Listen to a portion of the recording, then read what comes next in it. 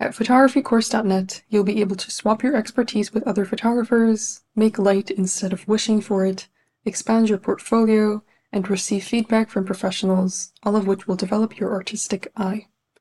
Photographycourse.net offers an abundance of premium courses and challenges for participants at every stage of their journey, from technical settings for portrait photography to landscape composition tricks to how to start your own photography business. We have everything you need to start shooting confidently.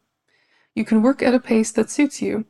Our 52-week project challenge will provide you with the educational resources, encouragement, and support that you need to take great photographs every week. You can join us at any time as our themes are evergreen. You can also start by shooting every day and learning something new with our 365 Days of Photography course. Led by an industry expert who has mentored over 10,000 students, this course will help you take your photography skills to the next level with daily, bite-sized videos. Throughout the process of learning, you'll have access to a community that will provide you with inspiration and motivation. Get encouragement from other photographers every single day. Our current limited time offer comes with a special discount code exclusive to the listeners of this podcast. Get 50% off your first year as a premium member. Claim this discount by going to photographycourse.net and entering the coupon code PODCAST. Come join photographycourse.net and capture more than just a moment.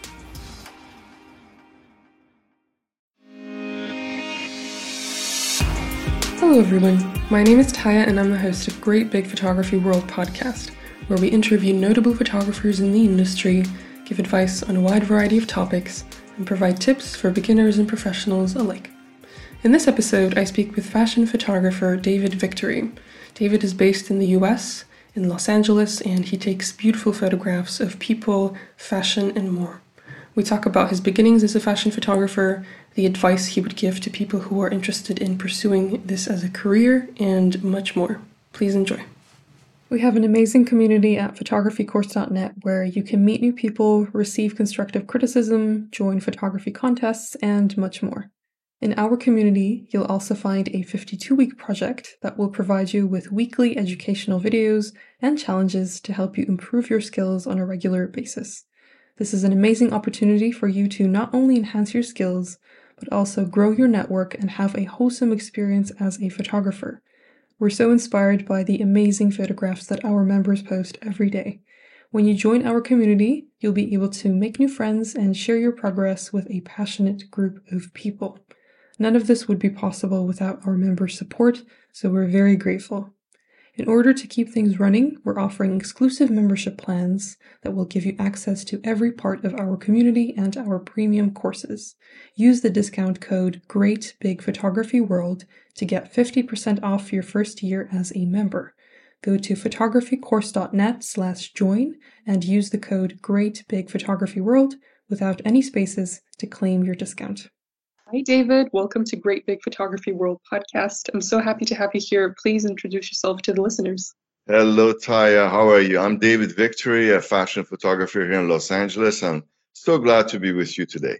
I'm very happy to be with you. You specialize in fashion photography and you have a very interesting portfolio filled with photos of models on helicopters and in very interesting locations. So I'm sure that we're going to have a lot of very interesting things to talk about that the listeners will probably be very inspired by.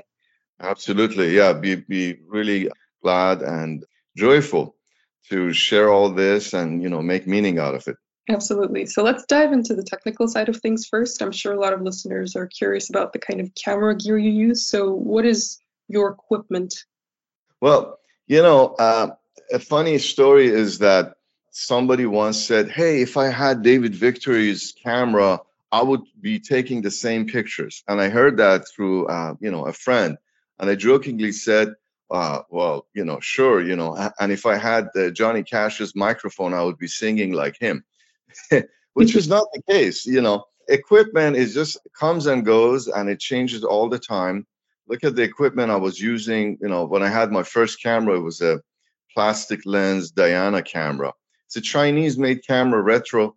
Still being made, and you can find it in some shops, this Diana brand. And my dad gave me this camera, and that was my first. And when I looked at it and I would open it up, and I remember it's like a movie in my head.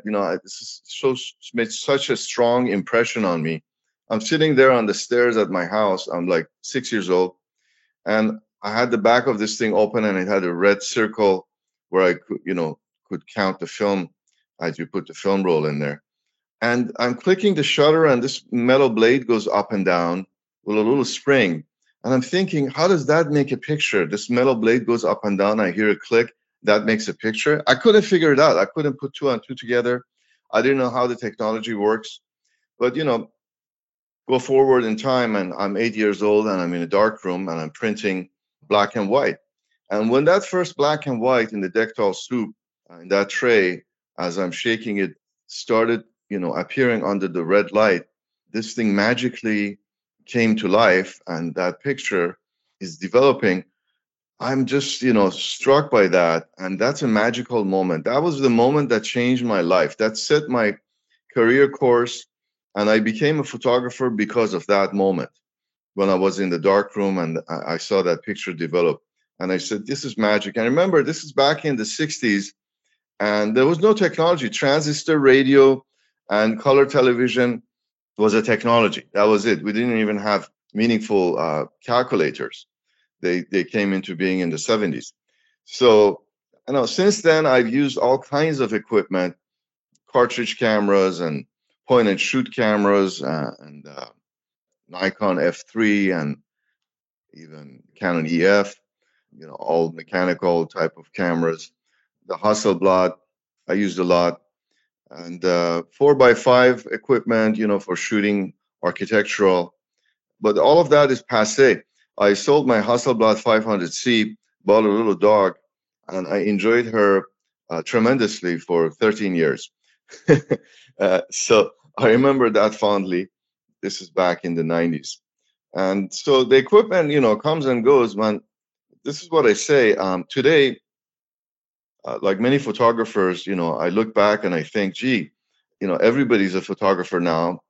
They claim to be, and everybody's got a camera in their back pocket, the iPhones and the Androids. And they're wonderful. There's a place to use them. And for a long time, I was worried about this, taking over the business and ruining my job. I have a client, they approached me and they say, David, we want you to shoot for social media, but we don't want you to use a DSLR because we wanted to have that intimate feel of social. So shoot everything, shoot all these models for us with an iPhone. And I said, okay, that's interesting. So I went out there and, got an Android and started shooting. And I think so far I've made over 100,000 clicks for them. And that's a genre of photography now, shooting for social media. And you can't do selfies, with a DSLR, and it's cumbersome. And there are some angles, best shots, and there's some looks that you can get with an iPhone. So the equipment keeps expanding, the base of equipment we have, and the equipment, is multi-purpose. Every camera now shoots stills, and they all shoot video, and the video was HD, and now it's 4K, and my Android camera shoots 8K, which is just it's a blast to have that 8K tile. I hope somebody listening to this podcast in 10 years doesn't think that, oh, it's old and passé because we're talking about this equipment, and now they have 16K 10 years from now. I'm sure we will have 16K. But the deal is, the equipment is really is a tangent. Never worry about the equipment. I always say the best camera for the job is the one that's around your neck now, and it's the camera that you own. So a good photographer can shoot with a mediocre camera, and the best photographer can shoot with any camera. That's really the answer. Mm-hmm.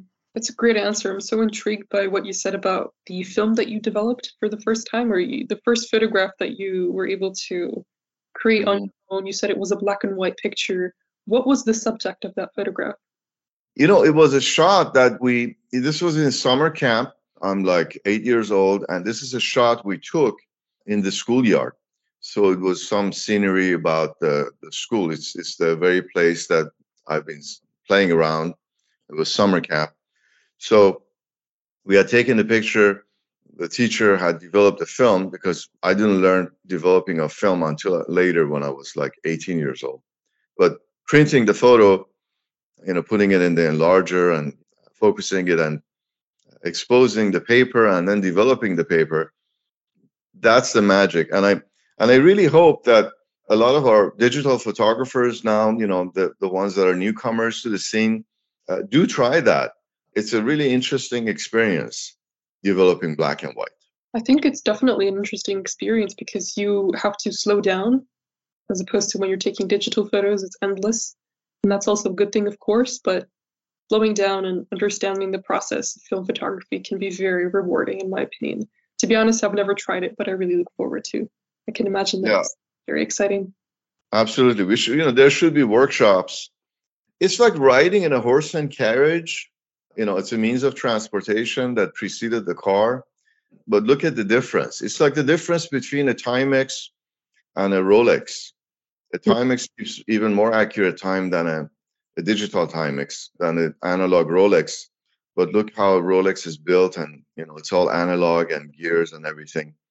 So there's a huge difference between the two styles, the analog world and the digital world. And I remember fondly when I first looked through the viewfinder of a Canon AE1.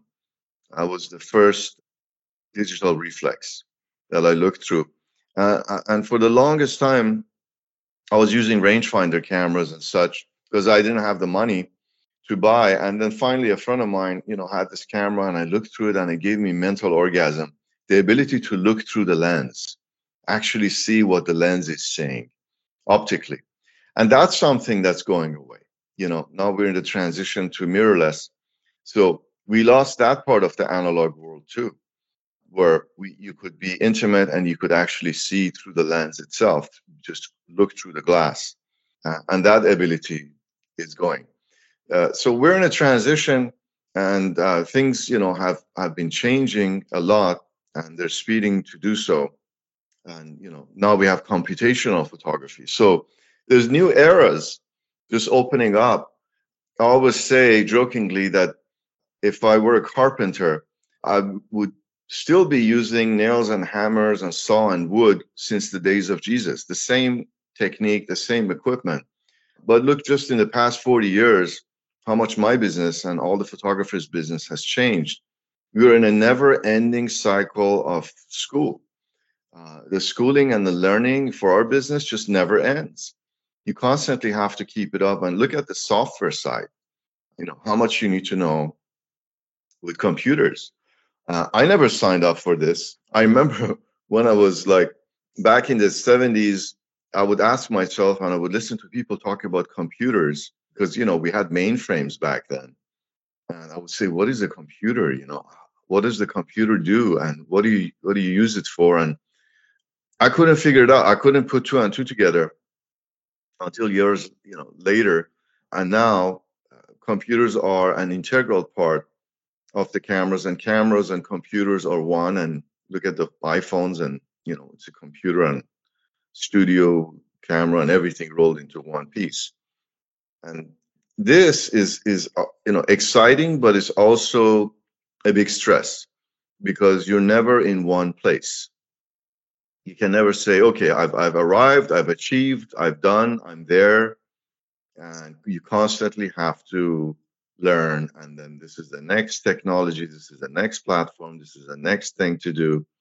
And then this will lead eventually into the business of photography and how to stay in the business of photography to even be able to afford all this equipment, which is something that I'm really keen on. To me, that is the most important, is not what you own, but how you get to own it. Because you got to be a successful businessman in the world of photography to even be able to have a say and capture a part of the market, regardless of the equipment. That's my short and long answer. When it comes, we can talk about equipment ad nauseum. There are great platforms out there, for photographers to learn. And so what I'm saying is fundamental.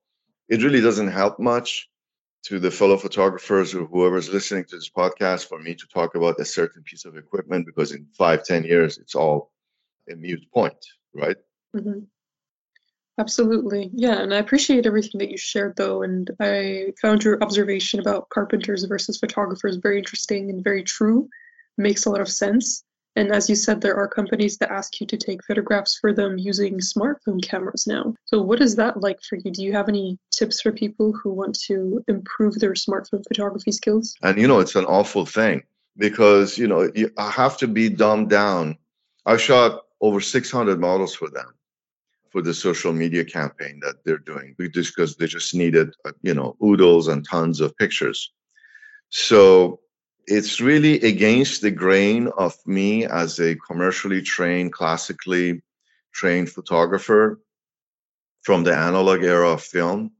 And I've shot 35 millimeter too. I've operated cameras for Hollywood as a cameraman, and that methodology is something that is like blasting off an Apollo mission, where everything needs to be calculated, and you have to think it through to do it. And now all you do is just click this white circle, and there's a photo, which dumbs it down, and it's completely against my grain, and because I shoot manual everything.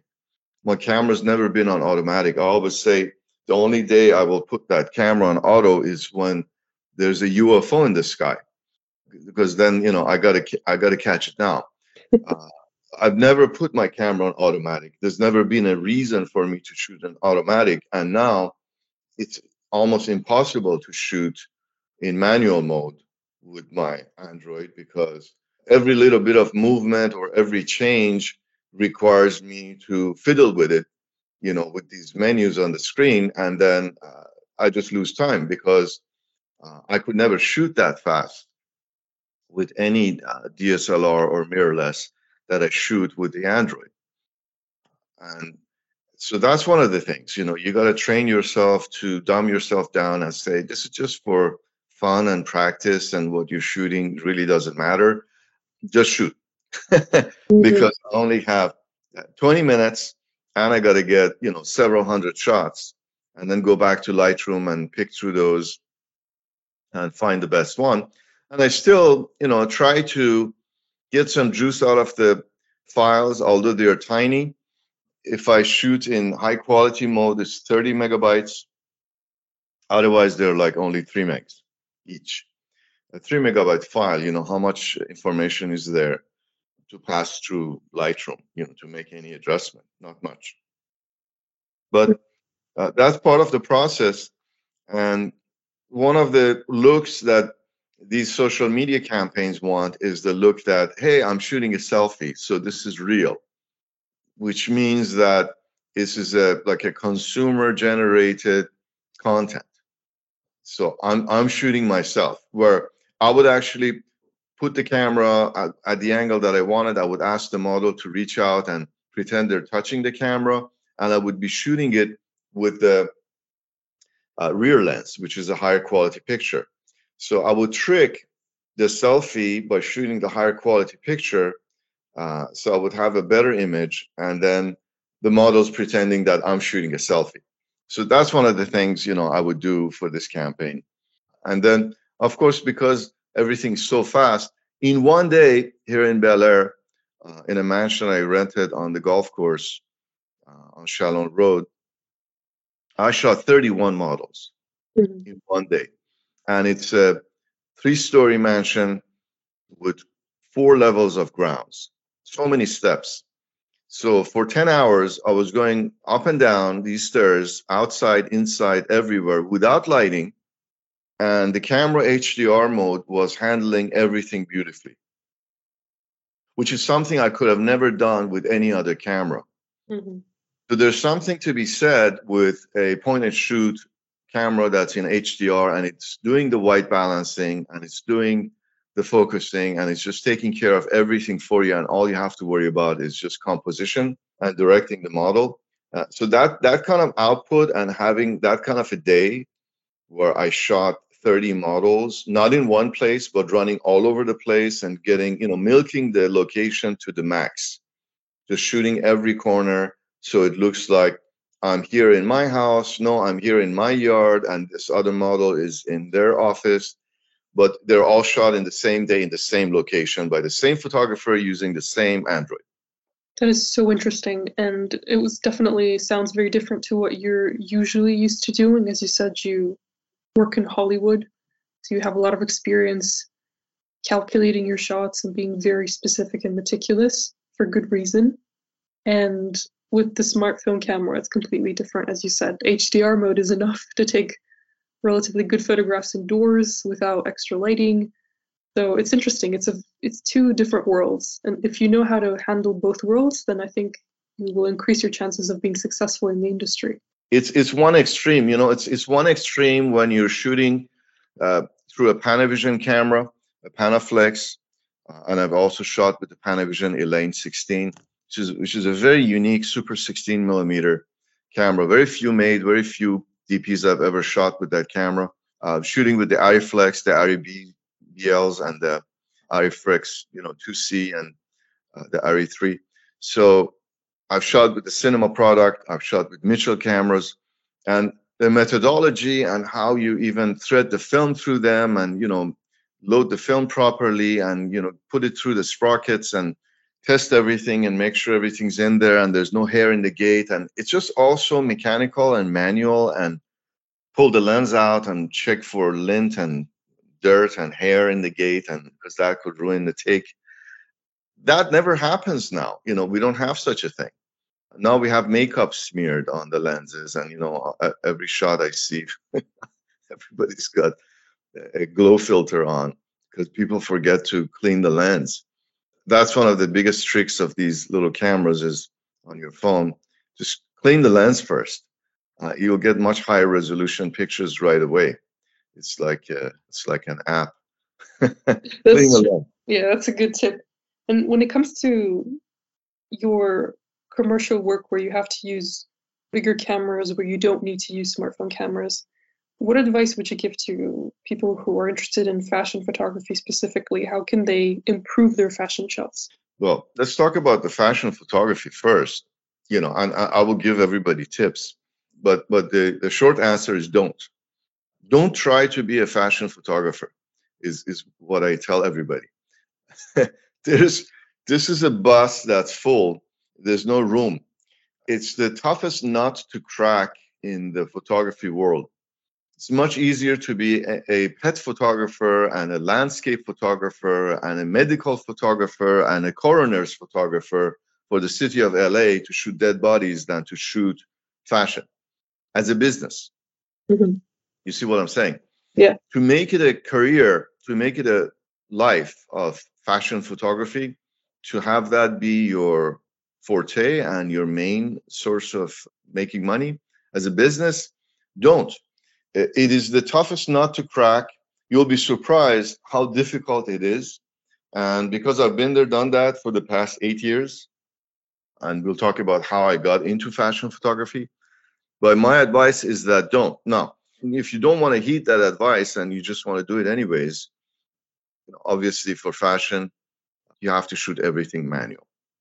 Manual ISO, manual shutter speed. You're using flash most of the time. I even use flash when I'm shooting daylight outdoors. Mm-hmm. So that's one thing I do all the time is shoot everything manual, and your aperture settings and selection of lenses, etc. Have a really good wide angle lens. You'll get a lot more mileage in fashion with a good wide angle zoom than any other lens rather than a telephoto. I rarely shoot over 100 mil when I'm shooting fashion. There's no need to.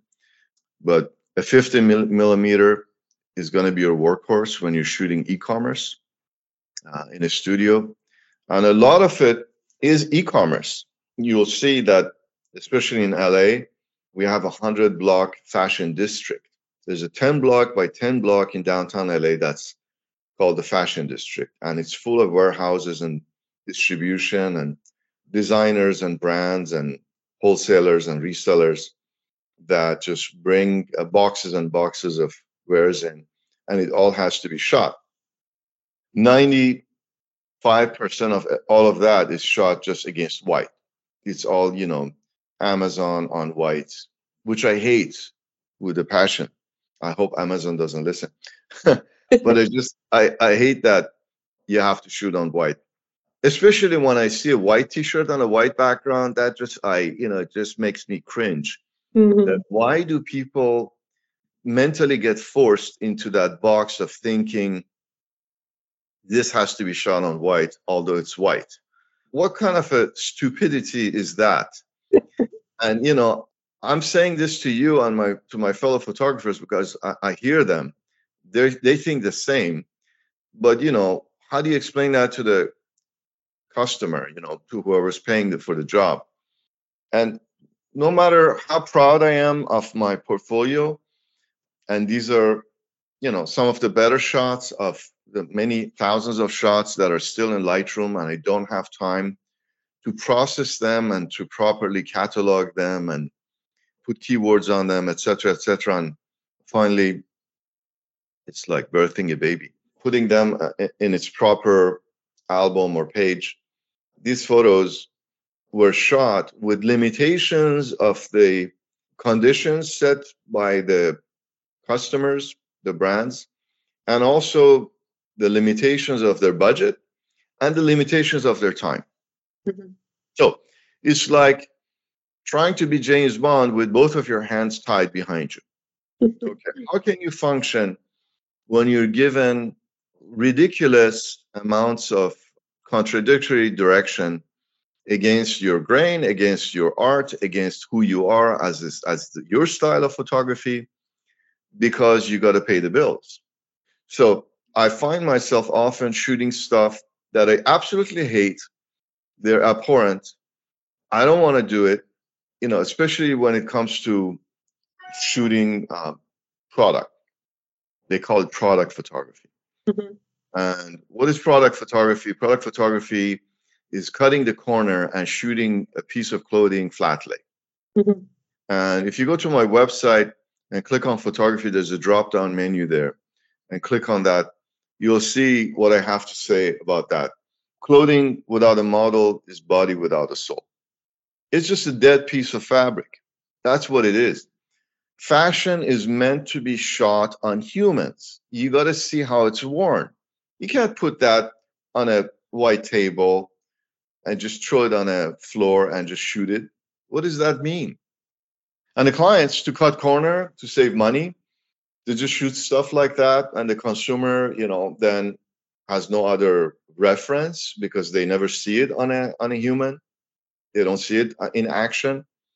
They just see something thrown on a white background and they click and they buy. No, there is a place for e-commerce, which is what I'm in general talking about, e-commerce, as a broad spectrum. Okay, you want to see the actual clothing item that you're buying and you want to click it so that's what comes to the door by UPS and nothing else. All right, so I understand that. And so Amazon is saying, just don't include anything else, don't accessorize it, and just shoot it on white so that our page looks clean and the white matches the white of the RGB of the background page. Okay, but that's the last shot you should see, not the first shot. So many brands fail that I work with because all they do is, and the first thing they do is just shoot something from China, from Alibaba Express on a white background with their phone without even color correction or nothing. And then they just throw it up on their page, on their Wix page. And they think, okay, I'm an e-commerce shop now. And some of their, family and friends and whoever, they're showing the URL to click and buy something. And then they become a dot store and nothing ever happens. But look at the big brands, look at the fashion houses. Do they ever show such a thing as an ad? No. Look at the bigger brands. They don't only show one model, they shoot two, 3, 4, 5 models. Look at the Ralph Lauren ads. How many models they have in there, how it's orchestrated, that one shot, how much money and thought and styling goes into that one shot. That is fashion photography. That's what we're talking about. Not throwing something on a white and saying, okay, because it's just lifeless. It just becomes a piece of fabric to me. So that's what I hate about this job. And that's what I'm saying is that although I like what I'm putting on my website, but it's not the best that it can be. And it is not. It never is. So you as a photographer who venture into fashion like I did, will come to realize that the customer will give you a lot of headaches. Mm-hmm. A lot of headaches that you didn't sign up for, and you're forced to do it because you're forced to pay the bills. You see? Yeah, I think it's very important to be aware of this, especially for people who are new to fashion photography and who might have a very romanticized idea about the industry. Of course, if it's something you enjoy, then it's great. But when you work with clients, it's unpredictable sometimes. And as you said, it's important to pay the bills. So I can understand why it's a headache sometimes. And you said that the bus is full now when it comes to fashion photography. What was it like when you first got into it, and how did you get into fashion photography in the first place? Well, I want to distinguish between fashion photography and clothing photography. Mm-hmm. The two are kind of related. And when you even Google clothing photography, Google says that clothing photography is fashion photography. That's one of the answers. They're related, but they're very different. Like the joke says, very much the same, but totally different. Mm-hmm. Okay, so clothing photography is the genre that is more of the e-commerce. And fashion is the genre which is more of the exclusive advertising and branding. Because shooting a piece of clothing on white has no branding value. Okay, so the epic failure of a brand is to fail to brand. So they don't brand because they're just shooting something on white. There's no take home about that picture. There's nothing to remember. Doesn't give any impression. There's no emotion. There's no feeling. Now, there is information, but nobody remembers the information in an ad. If I tell you any brand, you will not remember the details, the information that was in an ad, but you will have an immediate emotional response to that brand because you've cataloged that brand, that name in your head as something that is a 1 to 10. So that emotional feeling is what we're talking about when we say fashion photography. And the clothing photography is just the business of shooting clothing so that, people can click and buy it and you sell the stuff. So there's no branding value. Nobody will remember this piece of clothing on white versus that piece of clothing on white. Doesn't matter how much more expensive or better design, etc. it is. But when you shoot a model in the Sahara with a panther, and that shot you will remember. Okay, when Louis Vuitton does a campaign with animals, that shot you remember. There's an emotional feeling, and it leaves an impression, and that is branding now. And that's the failure of all of these new brands, these Shopify stores. And I'm a Shopify photography expert myself, so I deal with a lot of new Shopify stores, and that's a huge market. 500,000 Shopify stores that are fashion related, clothing related. And they all make that mistake. They go into business seeing others and thinking that, yeah, I should just take this. And what they also do, one of the biggest fails is that they take the same Chinese factory, Alibaba, shot that came with that package, of clothing that they purchased, that 100 other people bought from Alibaba and they have on the internet already. They use the same photos. Mm-hmm. And that's one of the biggest fails. And then they try to be pennies cheaper. So you go to Amazon and you see the same damn t-shirt or hoodie shot by the same manufacturer, distributed from 10 or 100 different people trying to sell it on Amazon. Yeah, it don't stand out at all. No, not at all. There's no branding value. So branding and fashion photography are together. How I got into it is, Taya, fashion, what's good it has going for it is that it's cyclical and seasonal, and it just repeats.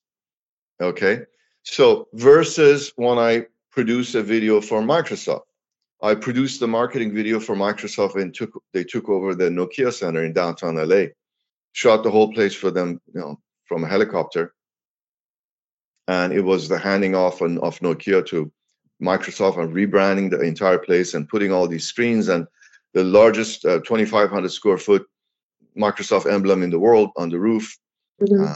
and that became LA Live. So it's on my website, and these things require, a lot of attention, and they require a lot of thought.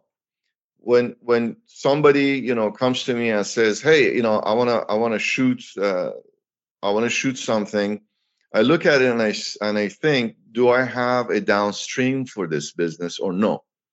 And most times I don't. That video from Microsoft is there to stay. There's no second video for Microsoft for me. It's not a repeat client. It's not a repeat business. It's Mhm. not going to happen again. There's no downstream with them.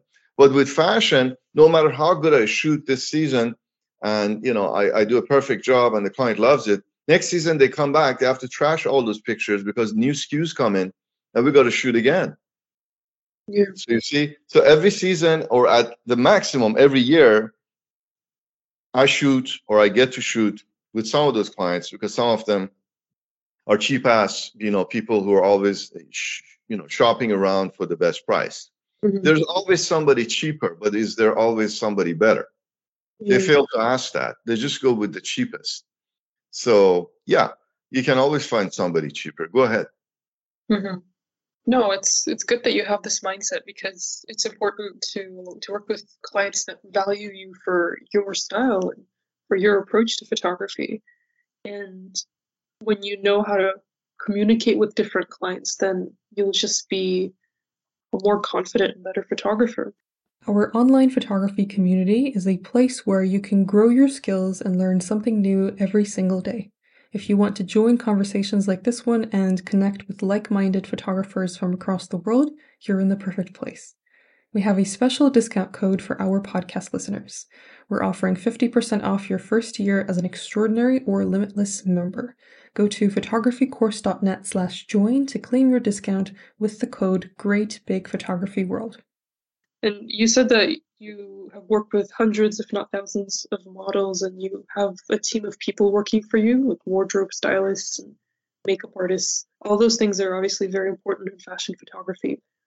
What tips would you give to people who are putting together a team? What kind of people do they need to bring together in terms of personality, and basically how do you make a team work as a Yeah. photographer? Well, so once you realize that, okay, fashion is cyclical, so it's something you can count on shooting all the time, you got to make it work as a business to be able to even have a team. Because what is a team? Yeah, my right hand person is a stylist. The most important person on the set is the stylist, after the photographer. It's like a producer and a director. Okay, so the producer is very important, but when it comes to the day of the shoot, then the director is the most important, because producer does all the work to get to the day of the shoot. Then on the day of the shoot, nobody knows what to do except the director. He comes in, he pulls out the notes and says, "Put the camera here. The actor, you stand here. You do this. You say so, and you act like that." So I may be the photographer, but without a good stylist, what are we shooting? You bring the highest resolution camera, the best gorgeous lighting, the most fantastic equipment, the most expensive Zeiss lens, and you point it at the white wall, and I shoot it with 5 different cameras, $100 camera and $100,000 camera. What do I have? I have a piece of white. Mhm.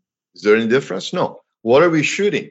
Okay, so what are we shooting is all up to the styling and the thoughtfulness that goes into styling. So the number one tip is work with a good stylist, not just the set stylist, but the wardrobe stylist.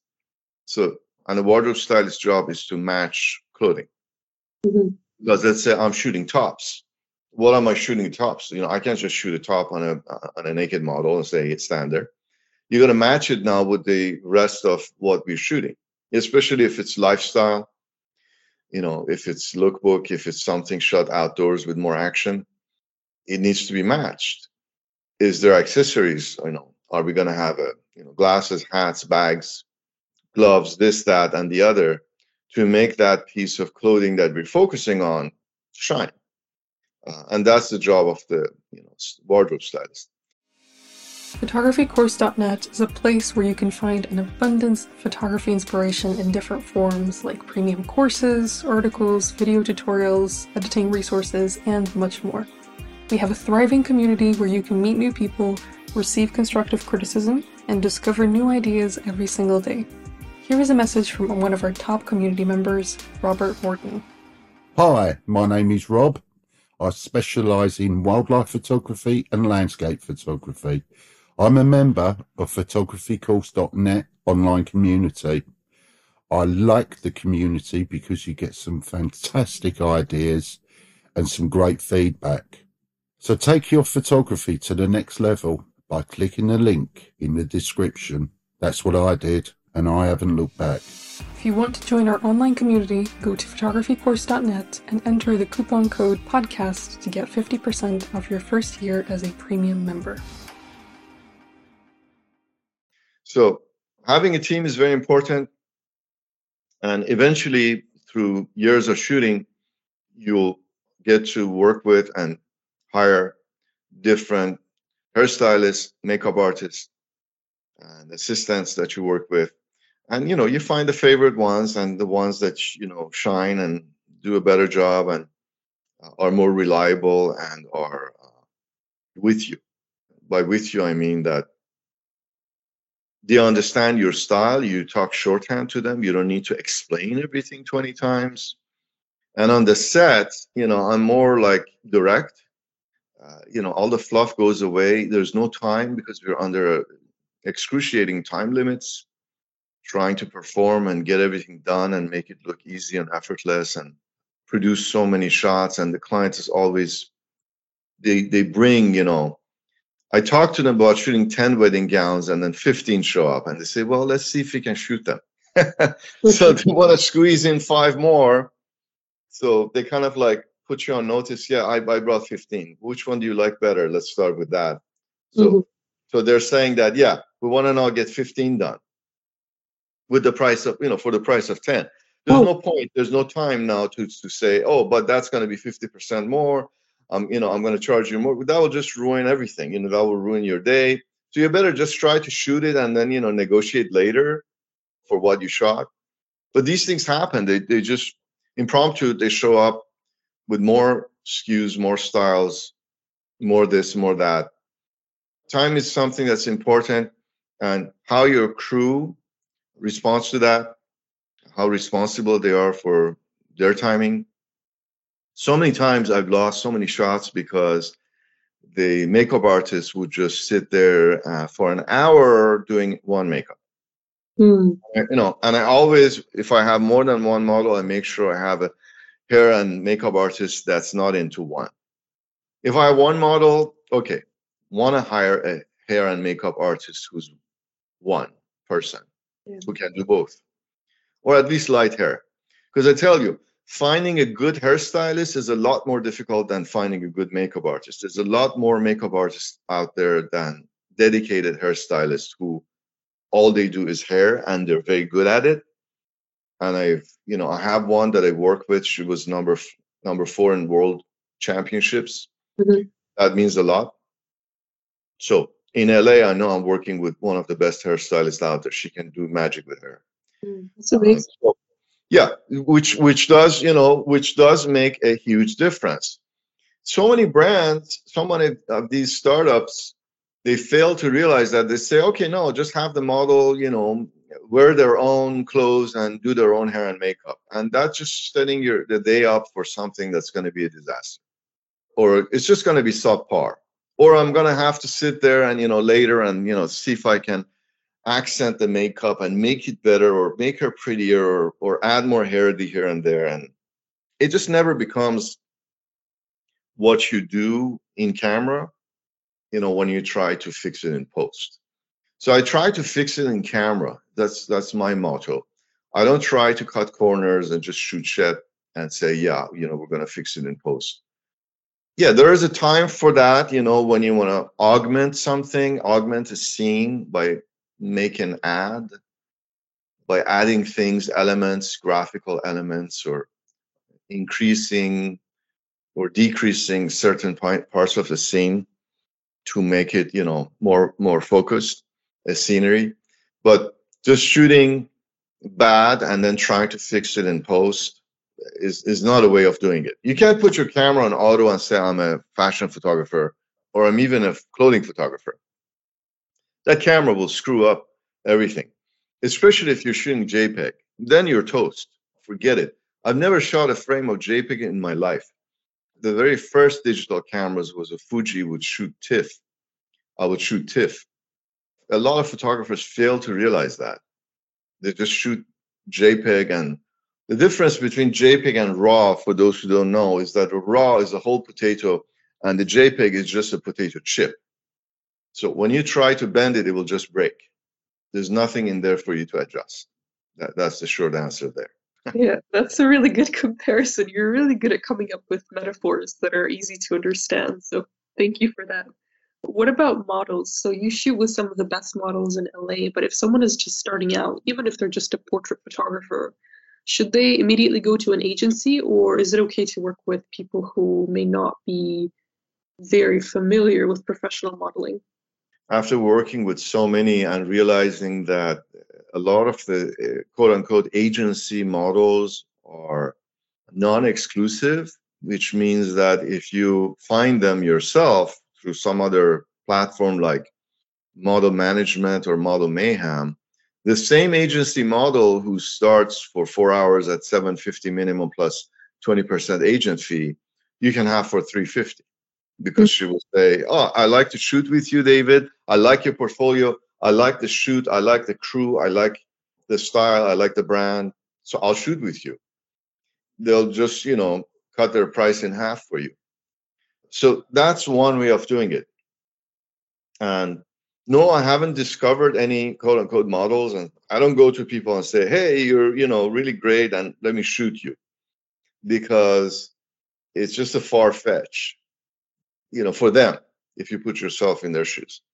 There's one guy once, and I have him on my phone, and I still haven't been able to place him somewhere to say, I'm going to shoot this guy, for this purpose. There's just one guy that I once approached, and I sent my wife, and I said, go talk to this guy, he was selling coffee. He was a barista. And, let's get his information. So, because he's really good looking and handsome, and we can definitely, he's model material, so we can use him for some shoot. My wife does styling. So a lot of my jobs, if she has time, and she's a makeup artist, she's a national artist for Bobbi Brown and Tom Ford Cosmetics in Beverly Hills. And so if she has time and, I can take her on as a stylist, she'll be there. So a lot of times, we work together. That brings me to another point, which is fashion photography, more than even regular photography, becomes your wife. You're married to it. It's a job that you're married to. There's no hours. You don't have a boss. It's not a 9 to 5. Nobody hires you as a 9 to 5 fashion photographer. It's your business. It's your baby. It's your life. It's your passion. And forget about the wife and forget about the marriage. And, don't get married. If you want to be a fashion photographer, just don't have a marriage, because you won't have a successful marriage. The work takes so much time and effort out of you and so much focus that your wife will always be a second wife, because your job is going to be your first wife. Just letting you know that. That's my experience. And I see that, other places with other photographers, throughout the years, which is something kind of unique about fashion photography. Because, if somebody's a portrait photographer, a headshot photographer, you go to a studio, you have a permanent setup, you turn on the lights, people book, they come in, they sit in there, and you take a headshot and they go. And then 5 o'clock, you close up shop and you go home, and, your life starts at home. Not the case with me, not the case with being a fashion photographer, somebody, involved in that. And that's what I'm saying about, it's just one bus and that bus is full. Trying to squeeze yourself to the top of the Google search results is going to be an impossibility.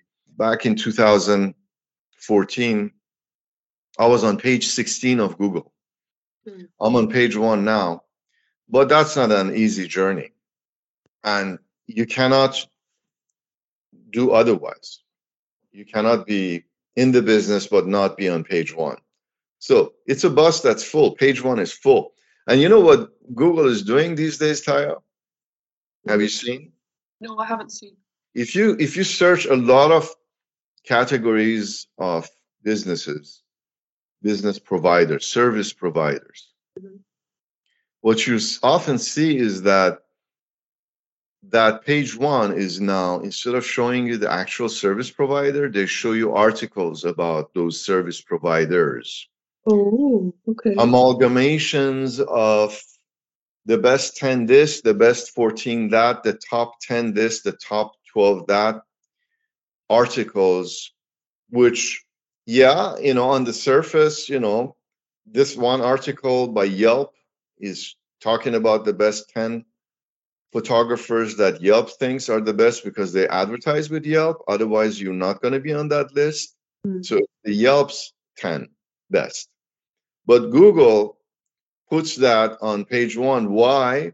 Because those 5 articles by 5 high domain authority, high traffic websites that create these amalgamations of the best top 10 this and the best 20 that, those people, those companies, those websites will never advertise with Google.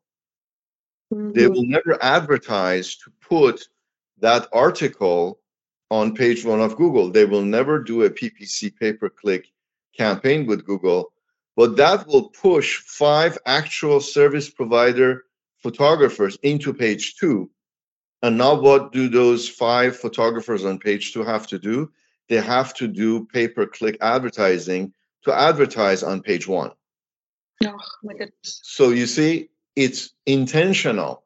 It is intentional that Google pushes down half of the actual service providers by sprinkling articles into their page 1 results with even a lot of times videos, of their own platform, their own YouTube. So that will push the actual providers down into page 2. Now those people are forced to advertise on page 1 and they have to pay per click, because the people who create those articles, the top 10 this and the best 20 that, will never advertise those articles. You see? That's what's going on. And it's even a smaller bust than you think, because now there's actually 5 photographers when you search fashion photographer Los Angeles. There's not even 10. Well, 63% of the business goes to the top 5 results. So calculate the odds of you being able to make business as a fashion photographer. And an SEO expert calculated I'm getting about $80,000 worth of free advertising pay-per-click from Google by being on page 1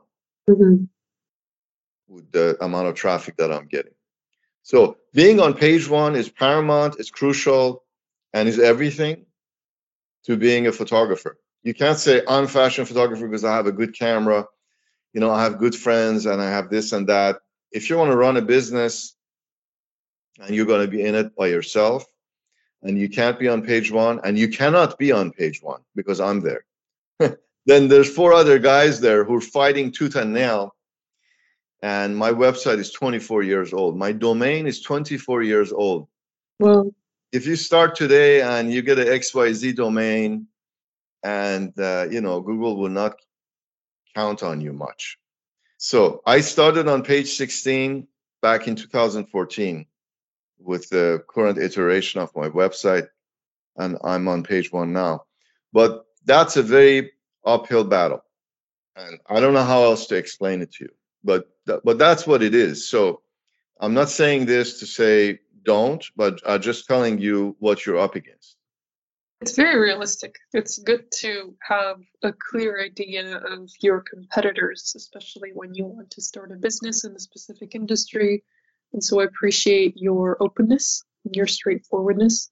And it's definitely all very intentional and intense. And I can see why you said that it's your first wife, your job. It's yeah, you have to take care of the photography side of things and also make sure that you remain at the top, and then also be conscious of everything that's changing in the industry. It's a lot to juggle, and you have a lot to show for it since you're on page one. It's a self-given PhD. Yes. I have a doctorate in photography now after 40 years. I consider myself a PhD. There's not a university in the world who could have ever taught me everything that I know. Impossible. There's no such university to teach you the software, the hardware, the business, the SEO, the Google, the online, the marketing, the dealing with the clients, the business side of things, and the on-set side of things, and everything else that goes with it. It's just impossible. So it's a very tiny place at the top of the pyramid of photography, and that little tiny space is called fashion photography. There's only few for so many people to stand there. Yeah. All right. I'm not patting myself on the shoulder, but I got into it not knowing any of this because there was no such podcast with Taya, with a David Victory sitting there explaining all this stuff, 8 years ago to me. So I learned. I might have not done it. I might have just gone some other way if I knew that that's what it takes. Wow, that's so interesting. Are there any other genres that you're interested, just as a hobby? Yeah, it's a good question, and the way to answer it is that, remember I was just talking about hatred for certain things, that I have to do because of money. Mm-hmm. I have a love of arts, and I love to shoot artistic things that I want to create. But who's going to pay for it? Yeah. I certainly don't have the money to afford myself to shoot artistic stuff. I see so many photographers do passion projects because they have another job. They have a job who pays for their life, and then they do photography on the side so they can do whatever they want, artistically. Yeah. And I can't do any of that artistic stuff. So although there's other things I love to do, I can't do them simply because I can't afford myself. I can't afford my time to be out there just shooting something for the sake of art and beauty and composition, etc., etc. I love to do composites, to create sceneries, but that, unfortunately, we're talking about the changing of the era. One of the biggest changes in the era is now AI. So the type of artistic photography that I'm talking about is dead already. I will never be able to experience it simply because AI is going to do it for you. Yeah, AI is a very controversial topic, and I've been hearing a lot about it recently, and some photographers are all for it, others not so much. Where do you think it's going in the next few years, especially when it comes to the photography world? Well, it already ruined a graphic artist's life. There's no point in you going and becoming a graphic artist. You could become a graphic art director and then use AI to create whatever graphic art direction you want by just being able to type up the right prompts. And that's the part that's going to get ironed out in the next decade, where we will have new tools and new mechanisms and new ways and new push button ways of doing it rather than typing all of these tedious prompts and trying to teach the AI what you mean by typing more and more. And there are certain things that, these AI computers, they just can't do. And they're learning, and they're just going to get very good at it. But it already ruined the work of graphic artists. So don't go to school trying to be a graphic artist. That profession died. Even singing. Now AI is going to sing. It's going to compose music, and it's going to sing, and it's going to create voice. You can write something and, a song, just write the song and it will sing it for you. And there's going to be AI computers and platforms who will do that. You can, in a far-fetched, imagine that because a lot of clothing now is created in CAD, computer-assisted design, and these CAD files, DXF files or whatever are out there, you can, in a far-fetched, make them into 3D and put them on a model through AI and do fashion photography that way, or at least clothing photography for e-commerce. That's a possibility. That may ruin that part of my business. But shooting lifestyle, lookbook with a real model, especially when it comes to video clips. A video is a big part of fashion photography now. They're an adjunct, they're together. Video, that's still not going to happen in my lifetime. After I die, maybe one day we'll be able to throw a CAD file of some clothing on a 3D model and then, be able to get that in a realistic manner that can sell. To shoot on white, yes, you can do that, but it's just too complicated to try to mimic two models running in a bikini on the beach. Why do that in a computer when you actually shoot that for real from 50 different angles? Yeah. Why take the food and bring it through the back of your neck into your mouth? Just put it in your mouth. Damn thing with the camera. All right. Don't try to invent everything and invest so much money into hardware and software and engineers to try to do it with a computer. What is this craziness about trying to do everything with AI and with a computer? Because that will just dumb down the society. The society will lose its skills. The society will lose so many jobs. The society will lose so many avenues of expression because now the computer is going to do it for you. And what are we left with? What is the society going to do? What are our children going to do? They go to school to become AI engineers. Then how's AI going to put food on the table? We're going to eat AI food? Who's going to plow the land? You see, where are we going with this? If everything's, going to become automated. If California passes another law and says, we're going to give people more money to increase the minimum wage, they're destroying everybody who's in that minimum wage category. If I made the minimum wage $50 or $100, some of these Democrats would come out and say, oh yeah, $100. Let's give everybody $100 to flip a burger. All right. So for $25 an hour, a company will make a flipping burger machine robot who will flip the burgers. That will put all of those burger flippers who are working at $10 an hour out of business. Yeah. They'll go on, food stamp. If I make it $100 an hour, Taya, what's going to happen? Everybody who has a PhD will look at that job and say, I'm going to submit my resume for that job. And when you're hiring somebody for a forced $100 an hour minimum wage, who are you going to hire? You're going to hire the PhD. Yeah. You're not going to hire the guy who's a migrant or the guy who's never studied or doesn't have a resume or anything. So what will that do? That will give the $100 to the PhD people, and that will eliminate all of those people who are currently on the $10 an hour jobs from getting even $0. They'll be out of business. Yeah, it's very complicated. It's a crazy thing, trying to fix things, with AI. There's nothing to be fixed with AI. There was nothing broken that you want to fix with AI.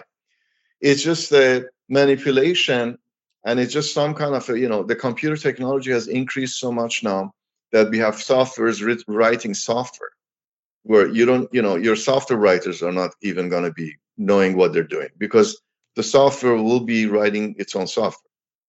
You just tell it what you want. You will just write the prompt and it will create the software and app for you. There will be no skill as to software writing. It's just all going to be very polarized. You're going to have a pole at one end where you have the very top businesses and the Jeff Bezoses and the Microsoft of the world and the Apples of the world controlling all of this. And then you have the masses left there by just being consumers. But what are these consumers? How are they going to stay in business if they're not going to do anything? Yeah, it's very, very discouraging for a lot of people to find out about AI and how it's changing the photography industry and just the world in general. As you said, graphic design isn't as in demand anymore because AI can do that for you quickly, and photographers are noticing a big difference in their work as well because of that. But hopefully we will continue to be able to take photographs and not notice any big losses. I know it's a very naive, maybe, or too optimistic mindset, but I'm hoping for the best. No, you hope for the worst. It's going to happen. One of the advantages of me here in LA is that a lot of brands, they ship their clothes to me and I shoot for them. They're overseas brands. They just ship to me 50 pounds of clothing and I shoot for them here in LA because they want that California oomph and that LA look. We go with the models and we shoot on Santa Monica Boardwalk. Mm-hmm. Digitize Santa Monica Boardwalk, and now, with AI models, one day all of this will be done in India or Bangladesh. Yeah, that's true. What Bangladesh and India and China cannot do is shoot lifestyle. And if one day they can with AI, that will completely put me out of business, because the cost of me shooting that on a model compared to some AI guy in China or Bangladesh or Pakistan or India doing it will be day and night. So your cheap ass businesses are going to go and they're just going to go to that website and they're going to say, oh, here are my CAD files for my clothes that I got from Alibaba. Alibaba will just sell you those CAD. Put them on a model, and I want the model to look like this. I want Western looking models. And where do you want it shot? I want it shot on Rodeo Drive. Here you go. There's your shot. Pay $5 here, put a dime in the machine, and the picture comes out, and go be happy. And that will just put a lot of photographers out of business. Same thing for anything. Architecture. All architecture has blueprints. You can take a blueprint of a business, of a building, put the business marquee on top of that building, just shoot it. All of this will happen in the next 20 years. You're going to see a lot of this, from computer directly to screen. Mm-hmm. Whatever the design was, that design can be skinned and lit. And, with NVIDIA chip technology, can be ray traced with reflection, refraction, soft shadows, anything you name it. It will be done from your browser. You, the business owner, from your browser will be able to manipulate all of this, put the camera where you want, take a click, pay for it, and be done with it, and never have to contact the photographer. A lot of the genres are going to go away to the same dustbin that graphic art just went into. That's really scary. It is. It's a very scary time. The slow motion train crash has occurred already. The train is off the bridge. The locomotive has fallen. We're in the back coupes. We're in the very back cars. We haven't seen the crash, heard it, or felt it yet. It's a long train, but our time is coming and it will be happening. So if someone is listening to this now and they're starting to panic because they want to pursue photography professionally, is there any way that we can prepare for this in a way to make sure that we are able to pay the bills in the coming years? I don't know. Look, we had 300 coach builders back in the late 1800s, and now we have like 3 car makers. Mm-hmm. From coaches to cars. How many coach builders went out of business and got ruined? And we're in a inevitable position now.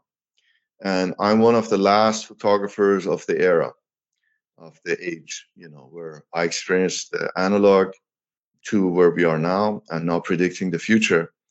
So make the best of it for whatever worth it is, but economy of scale and the volume and the money and all of that plays into this. There will be diehards who will always hire a photographer because they're of the age of the photographer, but the newbies, who are dealing with their phone, the world is in their phone, in the palm of their hand. They have no retrospect on where the phone came from or what it means or how was the world before the phone in their hand. They're just used to apps. Yeah. And they run everything through these apps and they buy everything. And like my daughter, she's constantly ordering stuff on the app. And it comes to the door. And, it shows up on your email or whatever you order, is there and it's done for you and it's delivered immediately.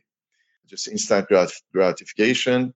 So that's where we are and that's what we're doing. Eventually, the subject of photography is going to go by the way of the subject of graphic arts. And the same way that the AI technology destroyed graphic arts, we will see that photography is going to be stomped upon and eaten away bit by bit.